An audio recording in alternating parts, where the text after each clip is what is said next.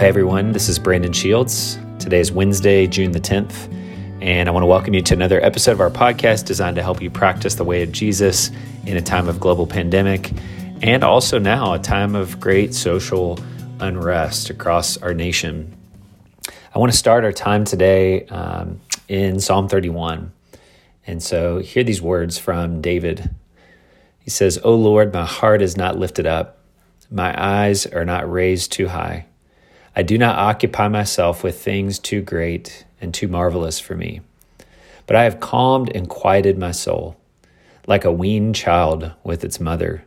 Like a weaned child is my soul within me. O Israel, hope in the Lord from this time forth and forevermore." Today, I want to continue to explore this phrase by the great writer, spiritual writer and author, Henry Nouwen, what it looks like to be a contemplative activist, one who has a commitment to a deep interior life and communion with God, and also a commitment to deep engagement with the world, bearing witness to the kingdom of God and God's love in the world. And so we're looking at these contemplative practices, some of the core practices, solitude and silence and Sabbath, that help sustain a vigorous life in the world. And today I want to look at this idea of Sabbath. There's an interesting book that came out several years ago by a guy named Garrett Kaiser called The Unwanted Sound of Nearly Everything You Want. And in this book, he talks about and unpacks the history of noise and what he calls loud America.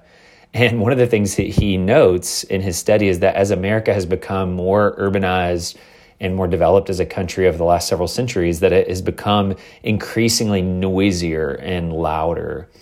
And he talks about the relationship and the correlation between noise and all kinds of negative things. It's been linked to heart disease and high blood pressure and low birth weight and gastrointestinal disorders and headaches and fatigue and insomnia. Basically every known byproduct of stress has some link to noise. It's even been shown to have a negative impact on people's morality.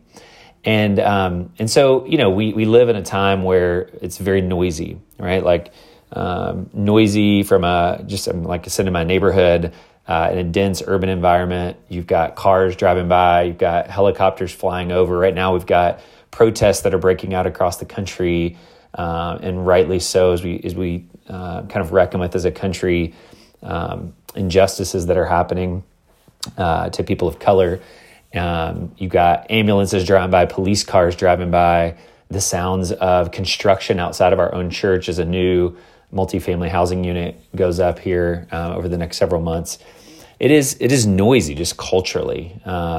It's noisy interpersonally, right? We live in a time where people can be overly talkative, right? We live in a society that's very extroverted. I think in the West, a lot of people have noted that we live in a society dominated by extroverts, and I am one of those. And we tend to value sharing and talking, sometimes too much. One of our deformed ways of talking is just being overly talkative, and that can lead to all kinds of negative effects, and really doesn't teach us to listen well.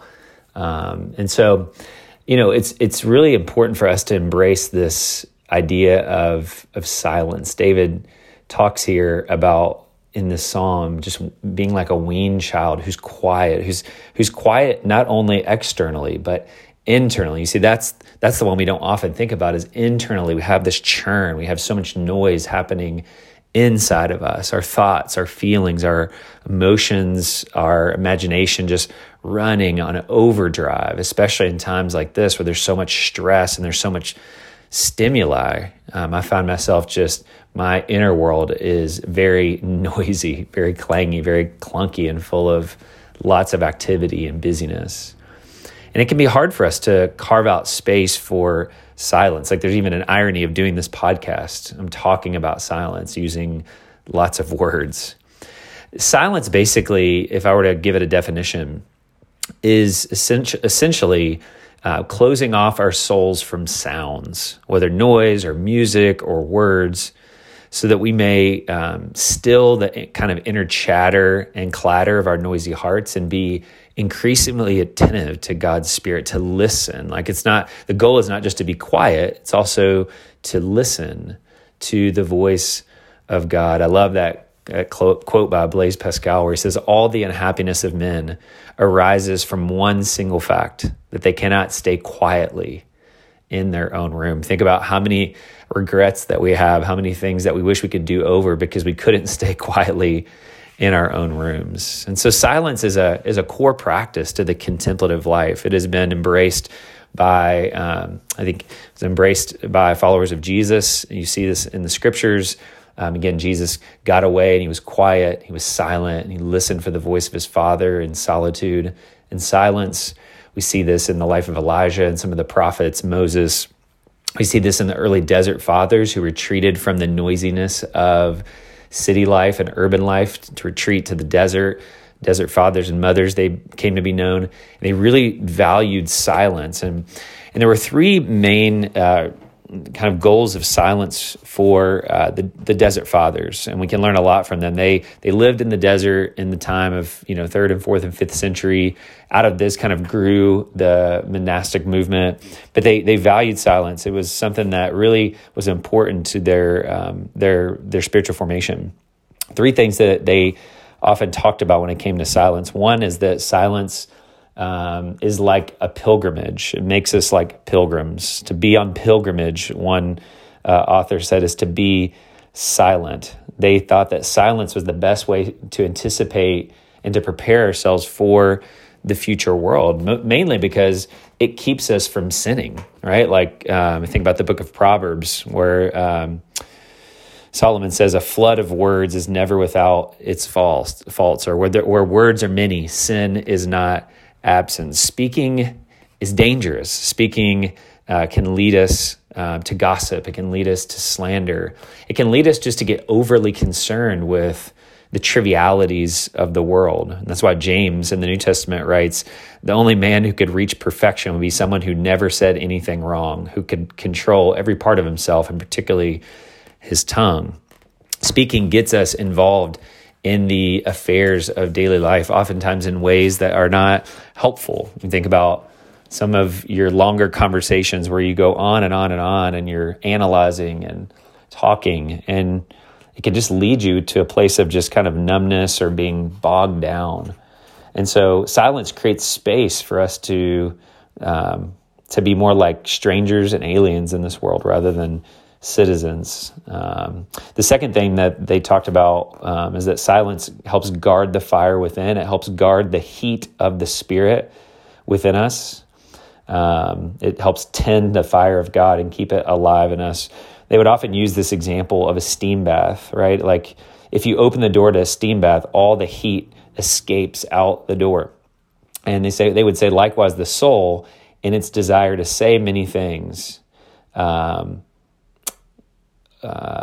often opens the door of speech, and it kind of pours out the heat of the Spirit. And so silence kind of guards things like wisdom. Silence guards the intensity of prayer, and so it's really a discipline for us to consider, to guard the heat of what the Spirit is speaking in us, our thoughts, our feelings, our imagination, our memories.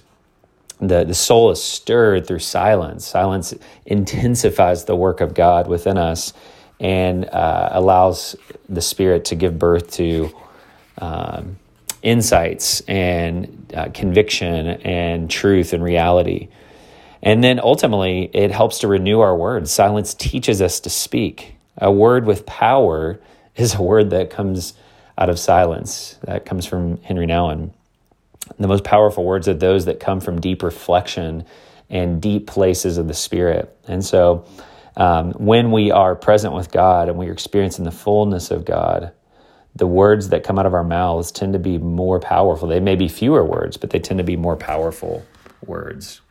And so I want to encourage you to think about embracing this discipline of silence and maybe just creating some space for silence. It could start with just something as simple as silent prayer right in the morning, or in the words of of Samuel, you say something along the lines of, in your morning prayer time, you just stop and you're silent before God and you just say, hey, speak, Lord, your servant is listening. And you just kind of repeat that as you breathe in and you breathe out quietly and silently. Speak, Lord, your servant is listening.